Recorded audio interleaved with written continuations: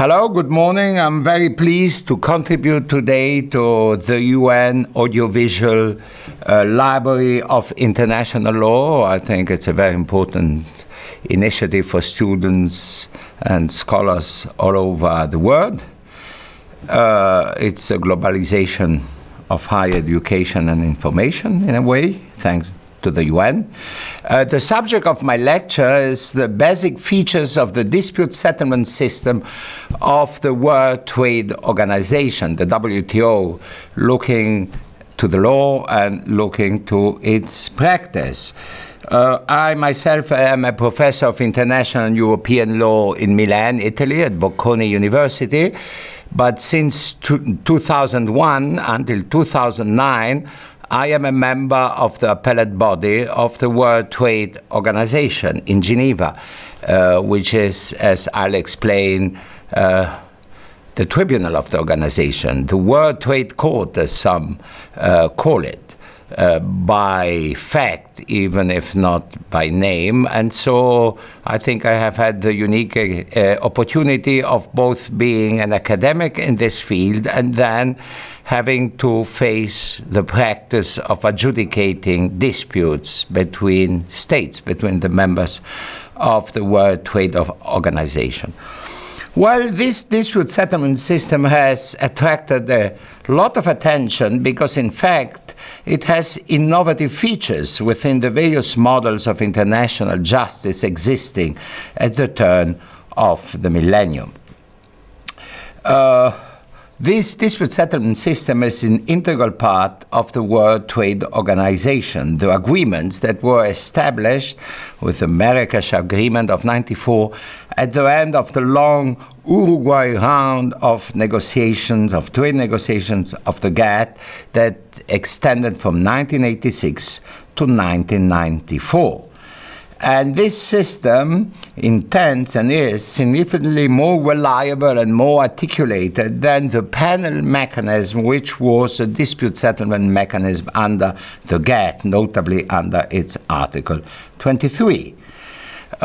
This intends to be a guarantee of the substantive obligations that have been accepted by the negotiating parties to ensure that the market access commitments and other undertaking mutually agreed in the area not only of goods, the GATT, but the services, trade in services, the GATTs, and commercial aspects of intellectual property rights, the TRIPS agreement, which are part of a single undertaking under the WTO agreement. All countries have to commit to all of them if they want to become members of the WTO. There are now 152 members currently. These commitments are guaranteed by this dispute settlement mechanism, and there is a specific agreement and understanding on the settlement of dispute, DSU, that provides the necessary disciplines in this area. What is the function of this mechanism, first of all? Well, it is not just to settle and resolve a few occasional disputes, as it was in the time of GATT. The goal is of safeguarding a central element and giving a central element in providing security and predictability to the multilateral trading system. This is what Article 3.2 of the DSU says. So this explains this evolution towards the legalization or jurisdictionalization of the dispute settlement system. And this, in turn, is the mirror of the qualitative leap between GATT and WTO, between an incomplete framework, multilateral but not organized, which was essentially, as it used to be said, power-based, relying mostly on negotiations, towards a rules-based organization, where procedural guarantees and implementation mechanisms are meant to ensure compliance with the rules, so they are a necessary complement to agreed substantive provisions. And this we see it in two directions.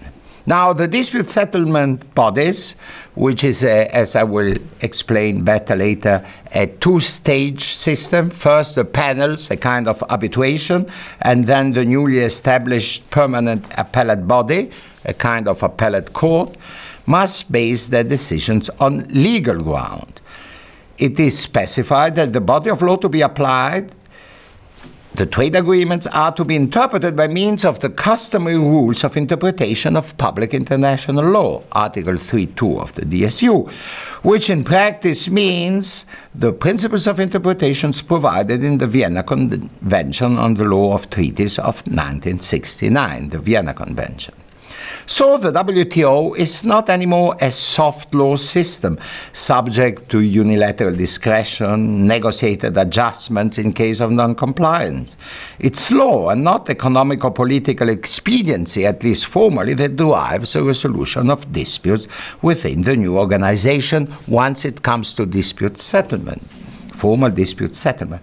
So the WTO can be considered a specialized subsystem or regime within the international community, characterized, however, by certain particular features. For instance, in respect of the consequences of unlawful acts, they are governed by the DSU, and retaliation and suspension of concessions are the only ways admitted in order to react.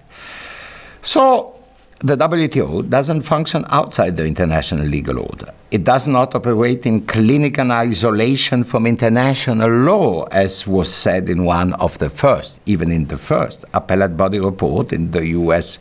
gasoline dispute of 1996. So while the ad hoc panel have been retained from the GATT system, they are not composed exclusively or necessarily of lawyers, but also by other expert trade diplomats. But this has been retained, but on top of it, an appellate review has been introduced, conducted by a permanent body endowed with most of the features typical of an international tribunal.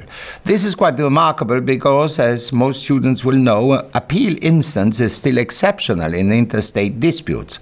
Why so? Because this hardly fits with the model of arbitral settlement, ad hoc justice, relying on an arbitral agreement between the parties, which characterizes most of interstate litigations submitted to dispute resolution bodies in the international sphere. So the limited jurisdiction of those tribunals explain the absence of a second instance. Of course, the European Court of Justice within the European Union is a different system, and also international criminal courts, of course, enact decisions against individuals, and so the concerns there are different.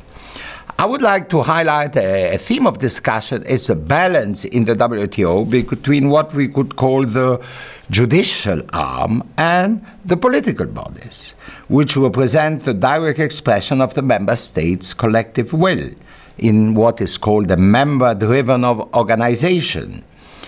And in fact, the political bodies have an important role also in this dispute settlement phase. And in fact, decisions of adjudicatory bodies are not per se binding judgment, as I will explain, but there is an adoption by the political members, by the constituency acting collectively.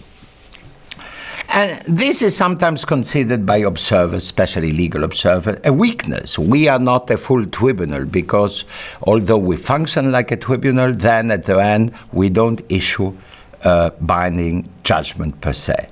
But this may be considered rather an advantage of the new system in terms of practice and legal realism, because decision that establish, if is so the case, that a breach has been committed and requiring redress and compliance with an obligation that has been disregarded are not formal judgments, are rather of the form of recommendation. But their authority derives ultimately from the political body of the organization, the dispute settlement body comprising the membership as a whole.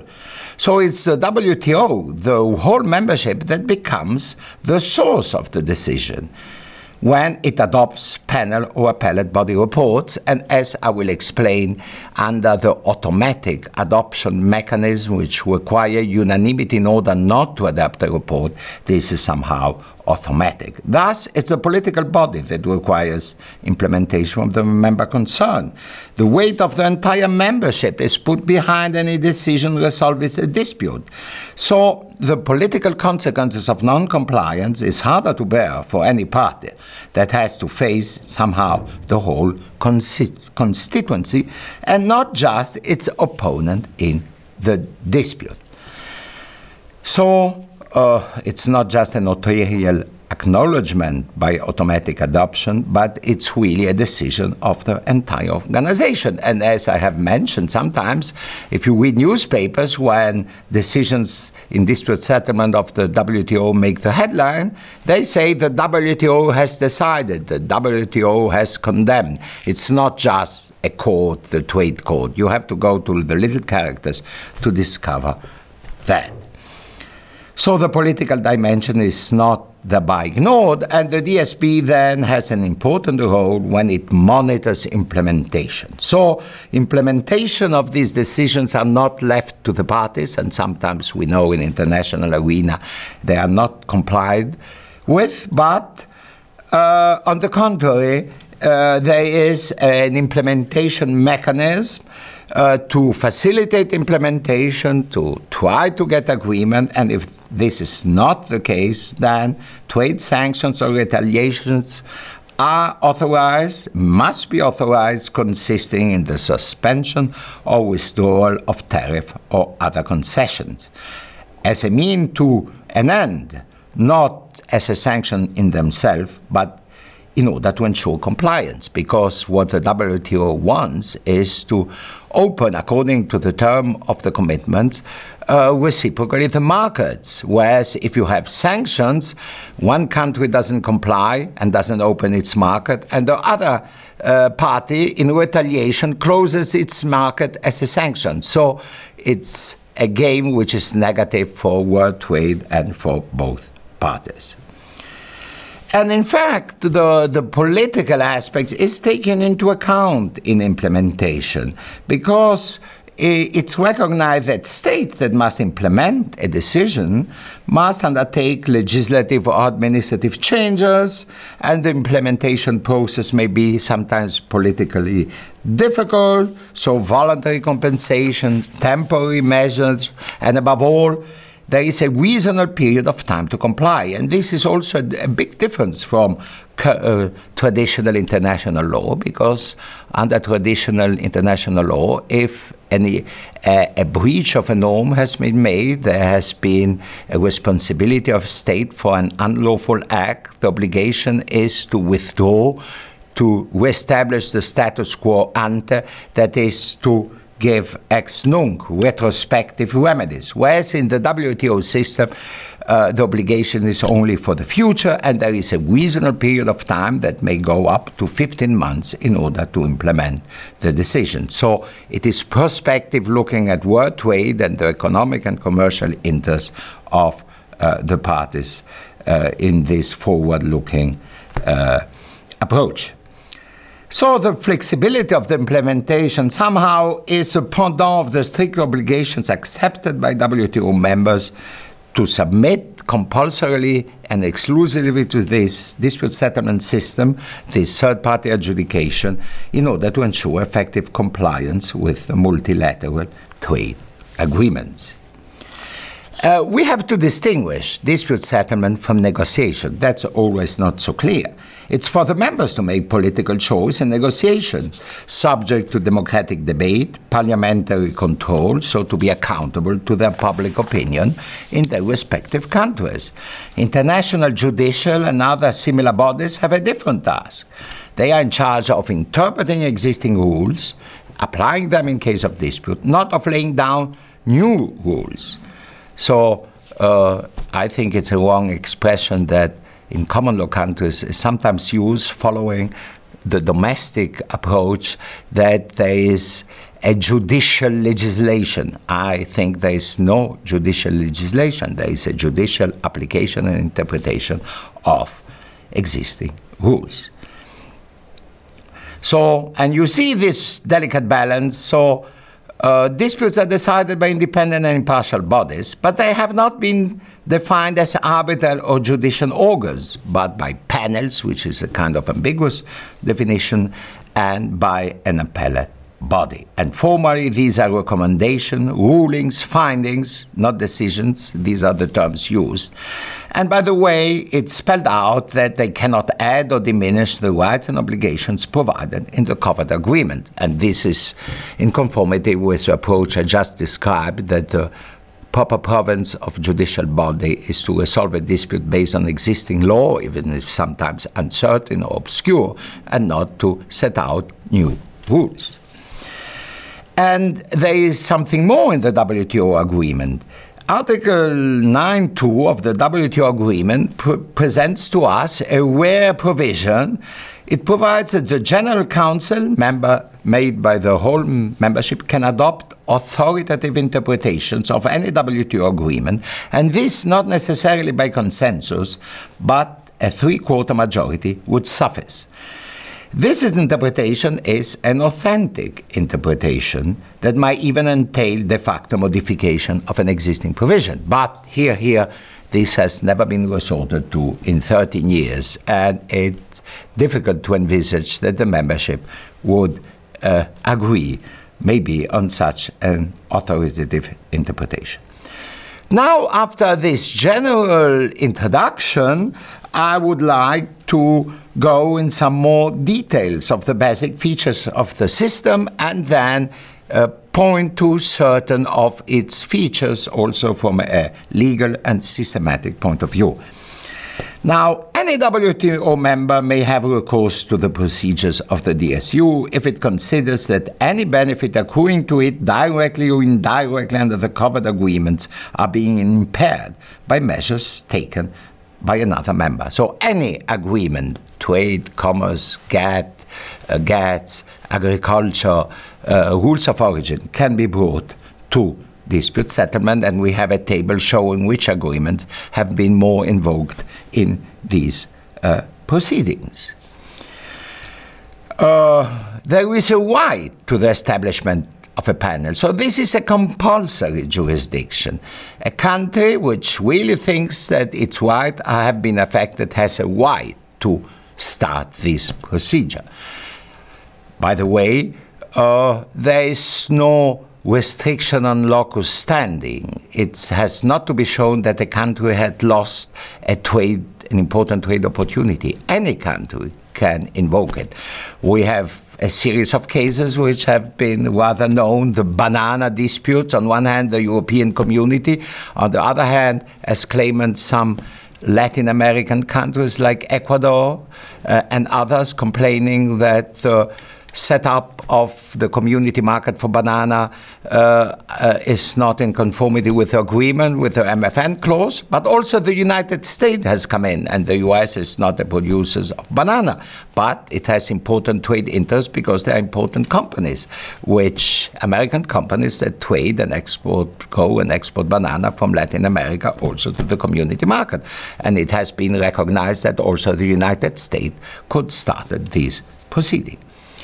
How are these proceedings? Well, there are three stages. The first is diplomatic consultations in an effort to reach a mutually agreeable solution of the matter in dispute. The majority of the disputes are settled. Up to now, there have been about 370 disputes by the beginning of 2008. And of those, 120 have been brought to the panels. The others, so more than 200, have been settled in consultation.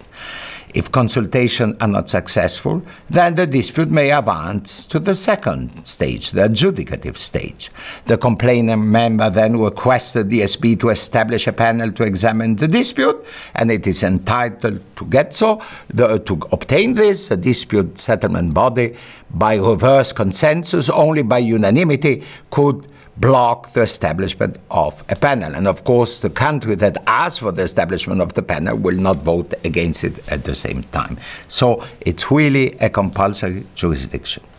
Then there is the panel, which is established by the party, or if failing the agreement by the Director General of the WTO. 3 members, 3 experts, not of the nationalities of the parties involved, written and oral submission, and also third parties, other members of the WTO who signal a general systemic interest, can participate, can contribute, and they usually make an important contribution. At the end of the process, the panel sets out its legal finding in the report, which is circulated to all members in the 3 official languages of the WTO, English, French, Spanish, and is publicly available on the website. Now, either the parties are satisfied or they may appeal. They may appeal to the standing appellate body established by the DSP in 1995 at the beginning of the functioning of the WTO. Now, the appellate body is composed of 7 members, appointed each for 4 years' term, with a possibility to be reappointed once. The qualifications are to be persons of recognized authority, demonstrated expertise in law, international trade, and the subject matter of the WTO agreement generally. They must be unaffiliated with any government, they must be work independently, and being impartial. One feature is notable: only 7 members. Usually international tribunals are made by many judges. Here the choice has been to made by a small representation. May I say that currently in 2008 there is an American lady. I come from a European community country. There is currently a Japanese member, a Chinese lady, a Filipino lady, a former lawyer from South Africa, a law professor from Brazil, comprising this little group having a heavy responsibility. Now, each case is heard by a division, as it's called, of 3 appellate body members chosen randomly. Nationality is no bar, so the European member can sit in a case involving the European community, and the Brazilian member can sit and is currently sitting in a case involving Brazil, for instance. To ensure consistency and coherence in decision-making, divisions exchange view with the other 4 members of the appellate body are envisaged. So we don't decide in bank, but all cases are somehow, every member is involved. Every member of the appellate body has to study the matter. The appeal is limited to issues of law, not of facts, covered in the panel report and the legal interpretation developed by the panel. And what can the appellate body do? It may uphold, modify, or reverse the legal findings and conclusions of the panel. Time limits are quite strict. The panel have basically 180 days, 6 months, but since they have often complicated factual questions to resolve, their term may be, as a rule, extended. Some panels have taken more than 2 years to decide the cases.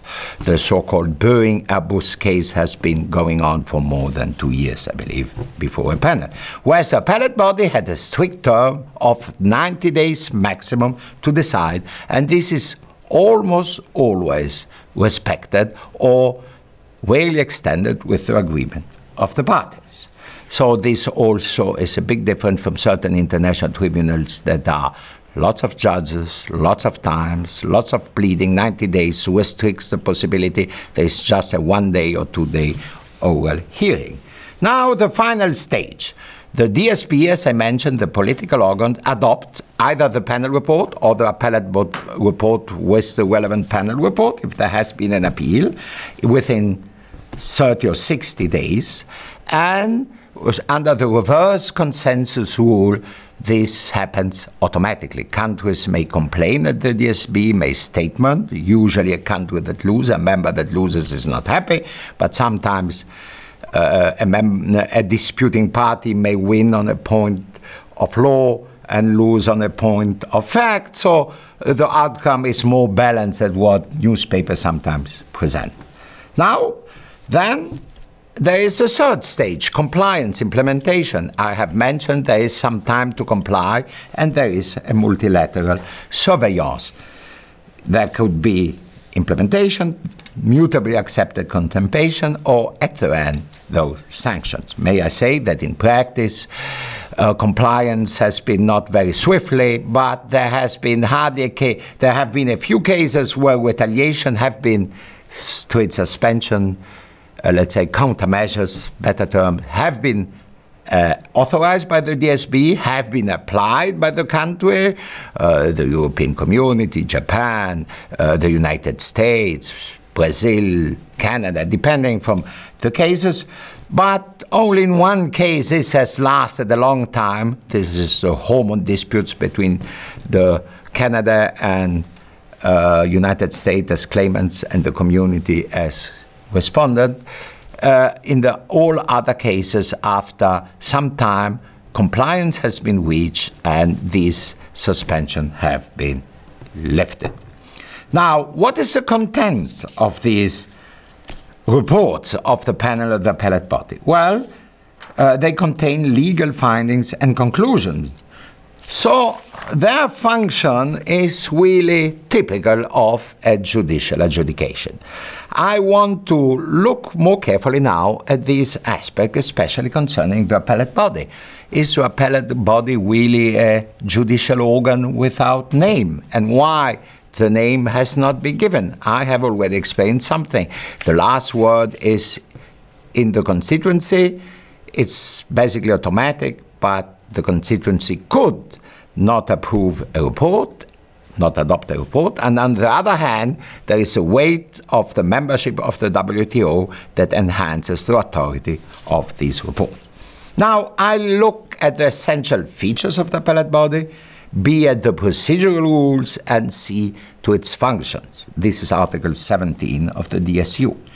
Well, the appellate body, as to features, follows the pattern of other international tribunal. Expert individual, basic experience in law. They are appointed by the political organs. They also must have the geographic balance representing the various traditions and interests of the membership. And then, independence, impartiality, competence are thereby ensured.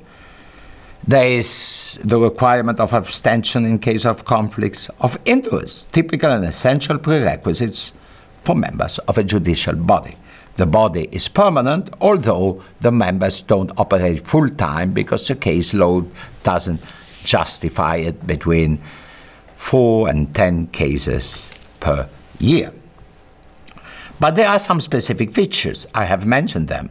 The short term of appointment, the small number of members, divisions by collegiality. And then I say again, nationality of individual members is irrelevant, and this is very important. I would say membership had never complained, never hinted that because in a division there was a judge, a member of the appellate body of this or that country, this has influenced the decision. So it shows that individuals which must have a high standing and are called to decide dispute between sovereign nations are capable of being impartial, independent, and not affected by their nationality and other links, and this has been recognized by the states involved.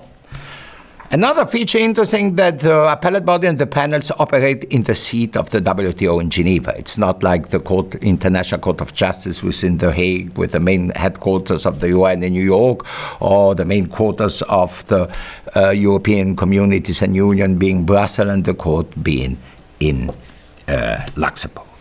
Now let's come to the procedure. Well, adversary proceedings, due process typical of international jurisdiction are key features.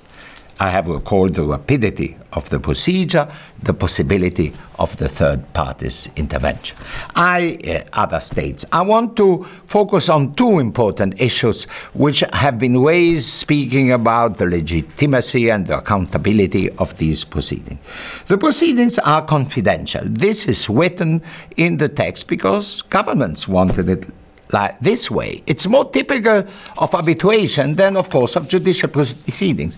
At the end of the day, however, the panel report has as an annex all the briefs of the parties, the key documents, so there is transparency. Publicity is not an essential requirement of international jurisdiction. In fact, confidentiality is typical of arbitration. But a recent development has been that parties have been in agreement to open hearings to the public, basically through closed-circuit TV. And we have had some panels hearings opened recently, and there will be also hearings of the appellate body open to public view and then viewable on the TV and on the website. Equality of the arms is respected. Developing countries can avail themselves in WTO litigation of the service of the Advisory Center on WTO Law, established in 1999 as a separate organization funded by voluntary contribution, and they often resort to that. Otherwise, all members in disputes can resort to their own legal services. They can also resort to private law firms, pro bono or not pro bono, and this has been recognized and as legitimate and is often made. Another feature that has been discussed is the feature of amicus curiae. What is amicus curiae?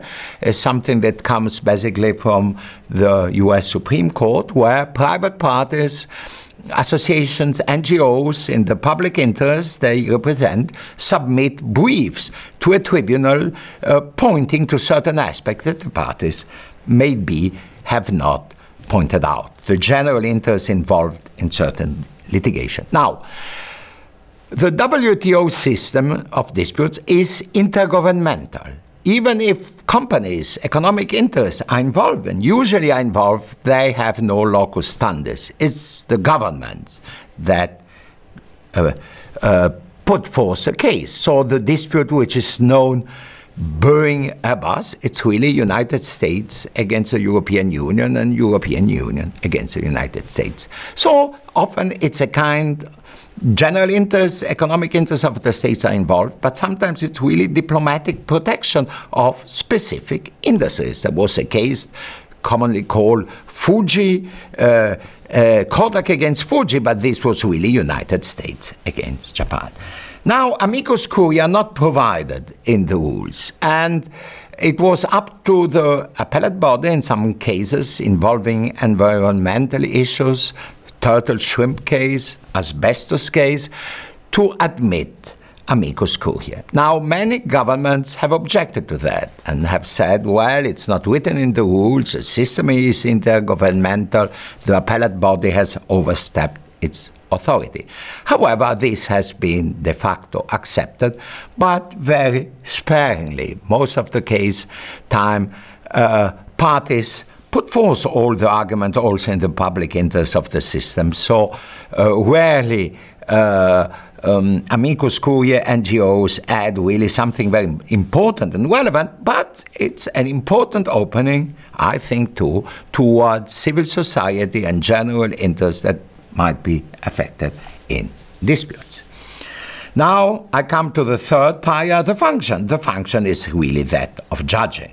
It's to evaluate the conformity of a state measure and more generally the conduct of a respondent member state alleged to the claimant to be in breach of an international legal obligation owed it under a treaty, and to judge whether the claim is founded or not. And this objective assessment of the facts reserved to the panels and of the law must be based on international law, specifically WTO agreements and general principles applying to the judicial function. Let's say the burden of proof, the rules of evidence. Litigation deals therefore with issues of international legality, in French, contentieux de légalité. It does not aim at assessing and awarding damages. We don't award, the appellate body, the panels, have not the authority to award damages.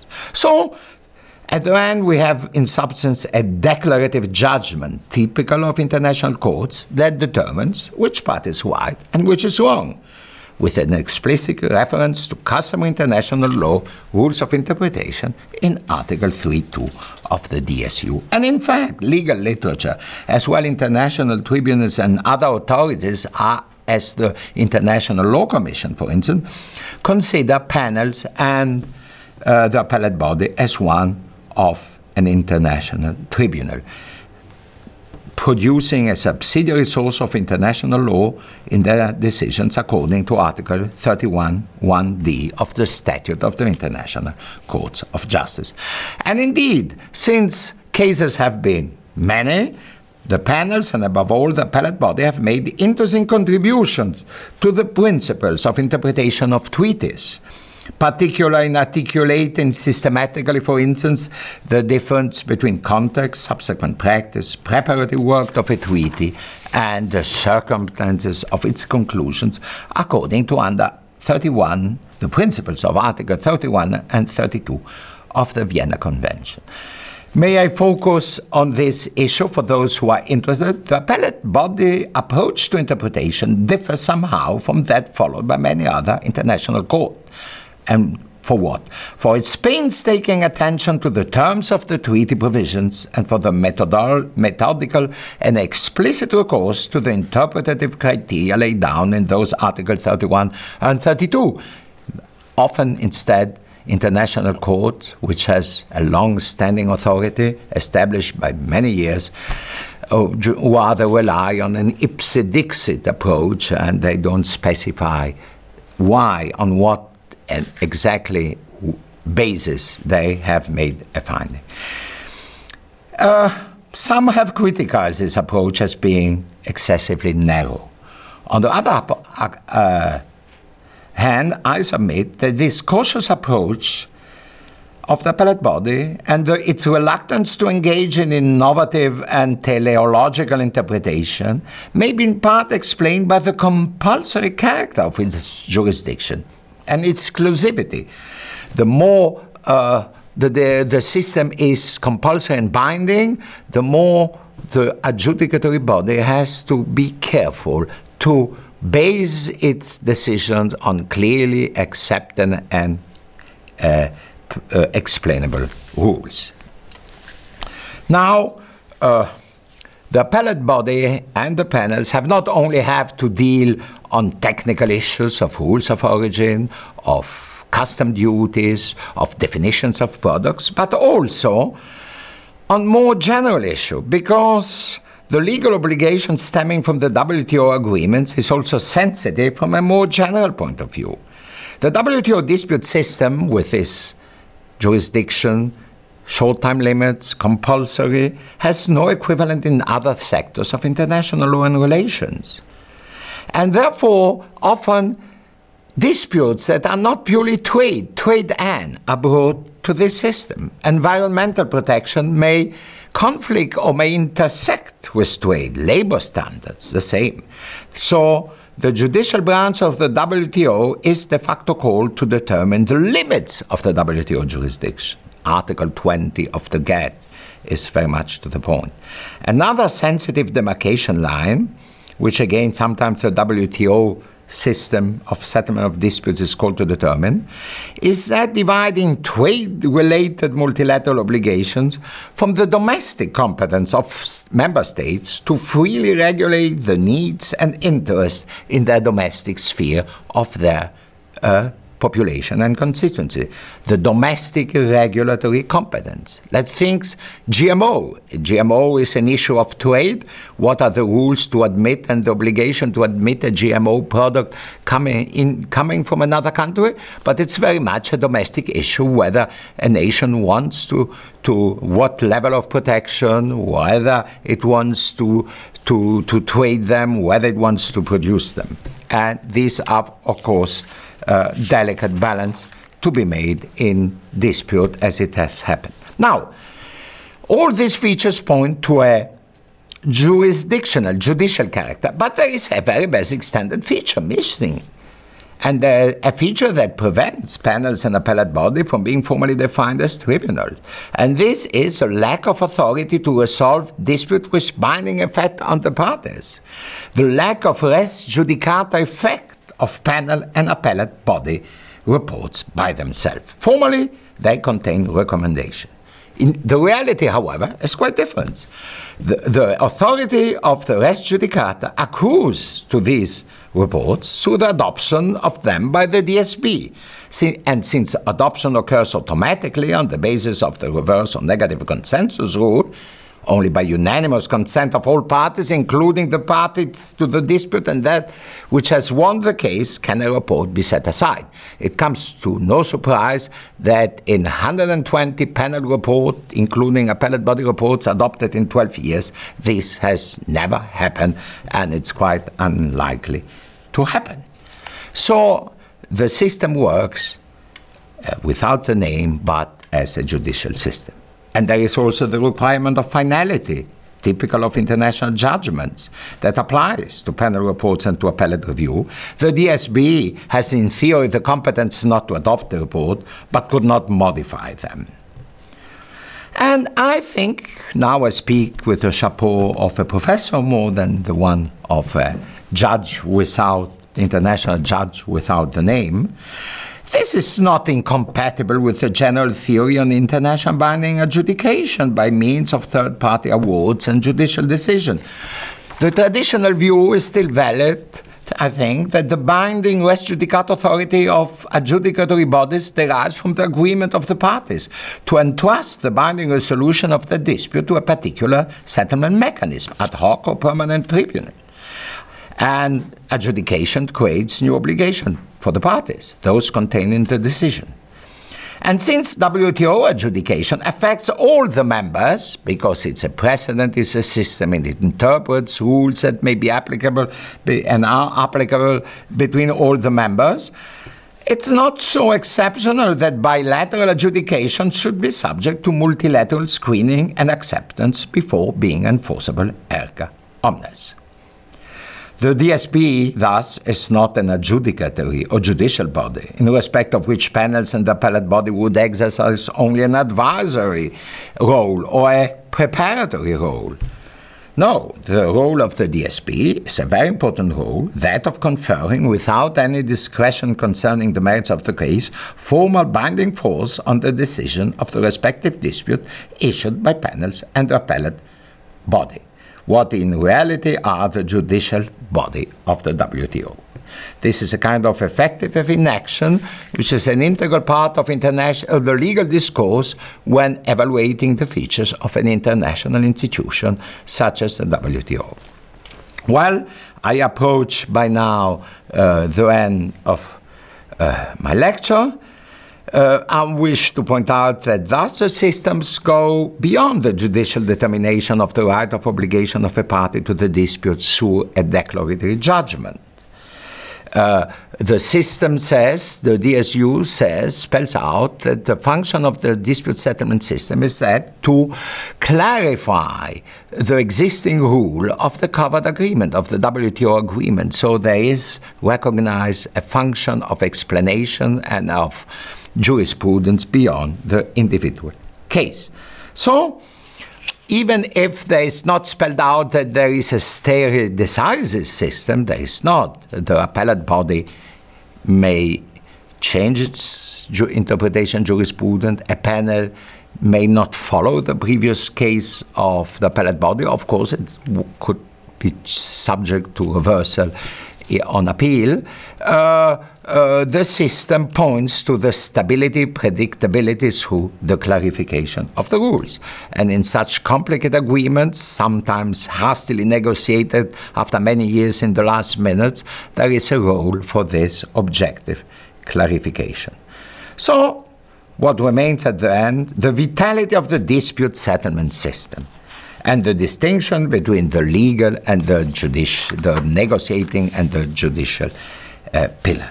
Now, one of the features is its success. I would like to point out that in international law, as well known, recourse to arbitral, third-party, judicial settlement of dispute between states is not so common. At least until recently, the absence of tribunals was a feature of the international legal system. Most of the jurisdiction is based on ad hoc consent of the states, be it in a compromise or in a bilateral treaty. There is little multilateral compulsory jurisdiction. And the most are not even in the United Nations system of the law of the sea, where there is the International Tribunal. It doesn't have any compulsory jurisdiction except on a very narrow matters, and it issues very rarely decisions. In the WTO, it's exactly the opposite. Recourse to this dispute settlement is common. It's not considered any kind of unfriendly act. It's even advocated very often by the industries involved. They think they have an obstacle which is not treaty-based in a foreign market. They ask the government to put the case in Geneva in front of the WTO dispute settlement system. 120 panels in 12 years and about 20 cases pending. 80 appeals decision in 12 years. This makes a lot of case law and, of course, a lot of impact in trade, but also in international law in general. So the effectiveness of this system is accepted, and its authority spilling over in its case law beyond the boundary somehow of the WTO. And I would like to say proceedings have been concluded according to deadlines. The administrative structure has withstood the workload. There is a very efficient legal secretariat for the panels and separately for the appellate body. Major trading economies are not the only initiators of the cases, as foreseeable, but small developing countries too often have recourse to the system to protect their access to the markets of large economies, which are then the defendant. The respondents are basically the United States, the European Union, Japan, Australia. But also among themselves, there have been cases between Honduras and the Dominican Republic, a case pending between Panama and Colombia.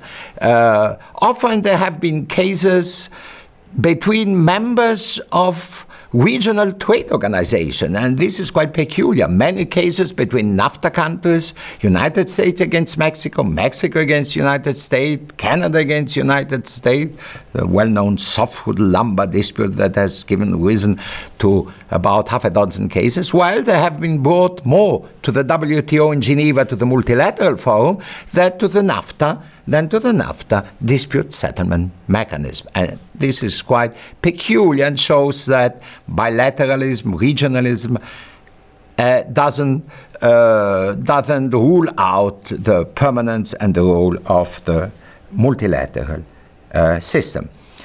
Implementation, of course, has been slower and more difficult, but at the end of the day, with this carefully balanced implementation system, those results from the dispute settlement that are expected have been by and large obtained by countries that have resorted to this system.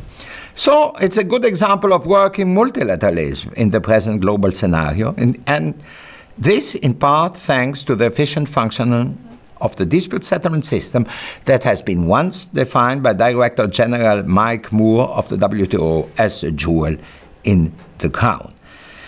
And especially the normal recourse to settlement procedure is an important feature that goes beyond the commercial system. Of course, you may say, well, here there are not borders, question of high politics involved, basic human rights. It's trade, it's commerce, it's opening of the markets. Industries are behind, and they, of course, want to have swift resolution of the dispute in order to reap the benefit of the opening of international trade. This is a fact, but it's still governments that decide which case to bring, when to bring it, and what to do it. And the fact, I'll finish with a last remark. I mean, this fact that the states, governments, are subject to these multilateral disciplines and also in litigation is something quite new. I mean, in the European context, Members of the European Union are well accustomed that the European Court of Justice may have the last say and that they may have to change the legislation because a court has said that. They may complain from time to time that there is a gouvernement des juges, a government of the judges, but this has been accepted for 50 years. Even in the larger context of the Council of Europe, the European Court of Human Rights does not just decide individual cases of breaches of human rights by certain governments, but decides cases which imply that states have to change their law, their criminal law, their judicial system here and there. But on the world arena, this is less common. In other settings, governments are not used to have to go to the parliament and say we have to change a law that the parliament has approved because a tribunal in Geneva has said so. But the tribunal has said so because this is what was written ultimately in an agreement that the parliament, the Congress, and so have accepted. But this is still a learning experience, and I think it's understandable that sometimes some countries, some political opinions, in some quarters, there is some unsatisfaction of this. But at the end of the day, a decision goes against one country one day, but for the benefit of that country on the other day. So countries, while complaining when they lose case, they use the system every time, constantly. Let's see the People's Republic of China, which came after into the World Trading System after the establishment of the WTO. Well, after a number of years where they haven't had cases, now there are cases against the People's Republic of China, and the People's Republic of China brings cases against other countries. And this is the rules of the game to maintain the benefits of a multilateral trading system, also through the role of law and through the role of arbitral and judicial bodies, although they don't have formally that name. And with this, I thank you very much for your attention. Thank you.